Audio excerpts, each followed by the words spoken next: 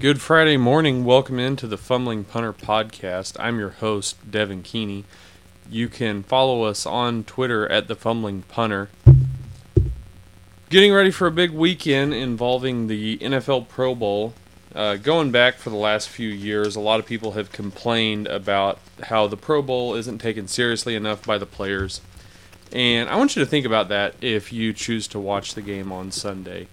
If you had to put your whole livelihood for a scrimmage game, on the line for a scrimmage game, would you do it if you were set to make $20 million in incentives over the next 2, 3, 5 years these guys are out there for?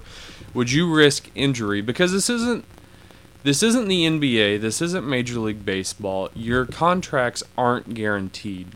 If you get hurt, you have guaranteed money, but after that you are cut. If you're in a contract year, if your contract is up and you get hurt, your career is over. So I don't blame a lot of these guys for going out there and making it more of a 7-on-7 passing, nobody tackles anybody. I would do the exact same thing if my whole livelihood was at stake. And I think that most people listening right now would too, and if you feel differently, you're probably lying, because no one is risking being able to take care of their whole families for the rest of their lives to play in some type of scrimmage, pickup, all-star game. It's not worth it to the players, and I have no problem with that. I do think that maybe the NFL should use this weekend to highlight the Pro Bowl, or the Senior Bowl rather, a little bit more. The Senior Bowl is a pretty big deal if you like to keep up with the draft as I do. And a lot of us do, because it affects our teams. You're looking for specific players that fit your team's needs. Some of the players that I highlighted to watch are Cal quarterback Davis Webb, Clemson linebacker Ben Bulware, Clemson defensive tackle Carlos Watkins, Bama tight end O.J. Howard, who I think is really good, and then my homerism, as people like to call it, Arian Penton from Mizzou. He's the only Mizzou player in it this year, so I'll be rooting for him to have a good Senior Bowl and hopefully pick up his draft stock here in the coming months. I don't know if you've seen or not, but the NFL and the Pro Bowl added a dodgeball game to the festivities this weekend. Jim Thomas, the offensive tackle for the Cleveland Browns, was on Dan Patrick this morning, and I listened to a little bit of that, and he was really hyping it up. I got more excited to watch the dodgeball game this weekend than to watch the actual Pro Bowl. And I wrote down some ideas that I think the NFL should maybe look into, try to get people interested to watch, and it's hopefully things that won't get these guys hurt, but pick up basketball game. Maybe you pick 10 guys from the AFC, 10 guys from the NFC, and have them play a 20-minute half basketball game. I think that would be fun, either seeing the punters get out there and fumble around. See what I did there? Or see how athletic these guys actually are. I mean, I read an article a few years back that said that Vince Wilfork could dunk. They list Vince Wilfork a little over 300 pounds, and I'm pretty sure he goes a solid 4'10" or more. Big Vince is a big guy, and I think that a lot of people would really enjoy seeing that athleticism both in softball and basketball, as well as this fun dodgeball game. He did say that there were no injuries, and I'm sure the NFL was nervous about that this whole time, but just make it more fun for the fans and put a better product out there on TV. Keeping it in the National Football League right now, Roger Goodell went on Colin Cowherd's show on Wednesday and said that he would be honored to present Tom Brady with the Lombardi Trophy. I don't have to say a lot that you guys haven't already heard. It's a crock. Roger Goodell is not rooting for the Patriots. He wants to hand that trophy to Matt Ryan and Arthur Blank and the Atlanta Falcons more than anybody in this world. The amount of crow that Goodell had to eat just to say that, but actually doing it, he does not want to do that. And you know that Tom Brady, Robert Kraft, and Bill Belichick would not say the exact same thing about Goodell. They are not going to feel honored to receive that trophy from him. They are going to feel redeemed, I think is the more appropriate term. They are going to feel good about rubbing that in the NFL's face after Deflategate and everything else. This is a Super Bowl for them. I think we went over that the other day. If you didn't get a chance, go read my article from the other day. I believe it was Tuesday, about how Bill Belichick 2016 is his best coaching year by far. I highlighted some things in there, but the big point of that was he didn't have Tom Brady for 4 games. They went 3-1. He traded their 2 best individual defensive players, and they had the top scoring defense this year. So Tom Brady is holding a grudge, but don't think for a second that Bill Belichick isn't going to smile whenever Goodell hands him that trophy, if they are able to beat the Atlanta Falcons. I don't want that to be a slight to the Falcons. They're a really good team, great offense, great defense, and it's going to be a good game. The lines aren't set for this weekend in college basketball at the time of this recording, so we may tonight around 7 or 8 o'clock get with Eazy-E, David Ekman, to give you guys a weekend preview gambling picks. He's 9-3 so far on this show, so 750 winning percentage. Most of the guys in Vegas aren't giving you that, so follow him at Deckman on Twitter. He will give you some good gambling picks, or just listen to this show or follow us at Fumbling Punter on Twitter to get his great gambling picks. Moving on to basketball, I had posted an article. Mike Greenberg of Mike and Mike had sent out a tweet, "Is LeBron near the end of his prime?" And like a lot of people, I read that and thought that they were just trying to get clickbaits right there. That there was no substance to it, that it was just something that they were saying to try to attract viewers, because Mike and Mike is a boring show. So I took to doing some research on this, and LeBron is 32 years old right now. I did realize that, but I looked at the careers of Dwayne Wade, Larry Bird, Magic Johnson, Tim Duncan, Oscar Robinson, Michael Jordan, Scottie Pippen, Charles Barkley, and Karl Malone. All Hall of Famers or will be Hall of Famers. And I looked at their age 33 and beyond seasons. And the only guys to have career average years in shooting and points per game are Kobe at age 33 and 34, Larry Bird at age 33, Michael Jordan at 33 and 34, and then Karl Malone did it 3 times at 33, 34, and 36. So those aren't great odds in LeBron James's favor. And I talked about in our Thursday piece that I did on fumblingpunter.com that I understand that LeBron is a facilitator. He is a passer. He is a rebounder.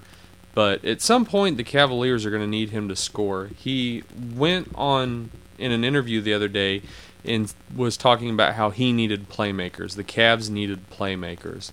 Well, if you're paying $70 million a year for 3 guys, and LeBron, Kevin Love, and Kyrie Irving, that should be all the playmakers you need. Or you've spent some bad money or made some bad decisions. And kind of going on from this point, LeBron says he needs playmakers. Carmello says he needs out of New York. And these guys are friends. They've played in the Olympics together. They've played on all-star teams together. So it would make sense that they would want to play on the same team. Carmelo's never got to play in the NBA Finals. He's never going to lead the Knicks, even with Porzingis, to the Finals. And so he wants out of New York. And the rumor mill has it that the Knicks got in contact with the Cavs and asked for Kevin Love in exchange for Carmello Anthony. And that is as far as that whole conversation got. Kevin Love is younger. He knows his role better. He's a rebounder. He doesn't need to have the ball in his hands to make a big difference on the court. And so I don't think there's any way that the Cavs are going to part with Kevin Love to get Carmello Anthony on the team. They don't need a playmaker that bad. But I was also looking, ever since Kevin Durant went to Golden State this summer, it kind of set a precedence for what a championship team needs to look like. A bunch of all-stars that get together play together and win. And LeBron kind of did this same thing as the big three in Boston whenever he went down to Miami and paired up with Dwayne Wade and Chris Bosh. And he's already talking about needing more playmakers. Carmello is being rumored, although I did do a Twitter poll last night, and as of 9:30, we had 33 votes, so way to go, team. I didn't know that many people would participate in one of our Twitter polls yet, but 77% of you said that Carmello would not be a good fit on the Cavs. I can't say I disagree unless Carmello wants to change the way he plays the game, play more like he does in the Olympics. But I was looking at this, and as you all know, LeBron James is good friends with those guys that he came out with in the draft, Chris Paul, Dwayne Wade, and Carmello Anthony. Of course, Chris Bosh is injured right now. But I was looking at this, and Chris Paul will be a free agent after next season, as will Dwayne Wade. And if you have been paying attention to the news, little side note here, Dwayne Wade and Jimmy Butler called out the rest of their teammates for not wanting to win, not wanting to play hard enough. And then Rajon Rondo sent out a picture on Instagram of him, Kevin Garnett, and Paul Pierce talking about how his teammates knew leadership. They didn't blame the other team. They got in the gym and worked. If you haven't seen that, you should find that post by Rajon Rondo on Instagram. He really lets Jimmy Butler and Dwayne Wade have it and really speaks highly of Kevin Garnett and Paul Pierce. He also talks about the great leadership of Doc Rivers. Moving back, so Dwayne Wade doesn't seem to be happy in Chicago. I tweeted out last night that the Knicks are essentially, the Bulls are essentially the Knicks in different colored jerseys in a slightly smaller city. And it's starting to look that way. So Dwayne Wade would want to leave. I think that it makes sense for LeBron and the Cavaliers, if they want to continue to compete with the Warriors, to try to make a run at either Chris Paul, Carmello Anthony, or Dwayne Wade to add into the mix. The salary cap is going up about $20 million next year, so they will have some room to play with. But looking at the salaries, it would be hard to make it work. Basically, everybody would have to take a pay cut. And I know LeBron, Chris Paul, Melo, Dwayne Wade could make that up in endorsements, but I don't think, and maybe even Kyrie Irving, but Kevin Love and Tristan Thompson aren't making endorsement money. Their primary source of income is not endorsement deals. So everyone would have to take a pretty substantial pay cut to make it happen, and it would be after next year. But I have it wrote down here, and I think Dwayne Wade would practically have to take the league minimum, or the veterans minimum, to come to Cleveland, and I just don't know if that's something that Dwayne Wade is willing to do. A lot of guys aren't willing to take the veteran minimum, especially guys like Wade, Kobe. Kobe was getting paid $24 million a year up until his final year, which was atrocious. And so a lot of guys don't want to do that, take that bigger risk. But then you have Chris Paul, Kyrie Irving, LeBron, Carmelo Anthony, Dwayne Wade, Tristan Thompson, and Kevin Love on your team. And, that could be a legacy builder. It could be a 2-year deal where you get Carmelo a ring, you add a couple of rings for LeBron and D. Wade, give Dan Gilbert and the Cleveland Cavaliers organization more championships, and the city of Cleveland could definitely get behind that. One of the things I'm going to start doing is a little regular Fun Fact Friday. So my Fun Fact Friday for you guys today is West Virginia head coach Bob Huggins has a clause in his contract where he gets an extra $25,000 per win versus the University of Kansas. I think that's money well spent on West Virginia's part.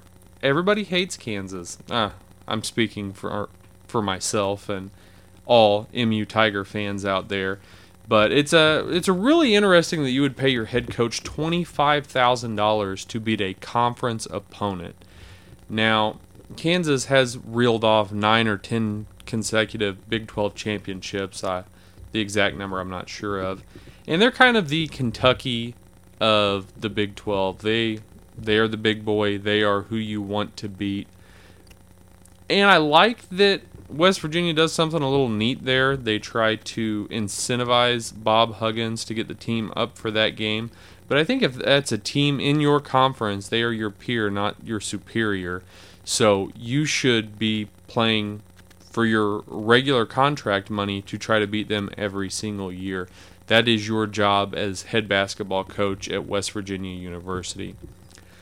Thank you all for listening. I was excited to get us on iTunes this week. You can find us there on iTunes. You can find us on SoundCloud. If you want to look back and read over any of those articles that I wrote this week and mentioned in this podcast, go to fumblingpunter.com and you can find all of those there. My name's Devin Keeney. Thank you for listening. This has been the Fumbling Punter Podcast.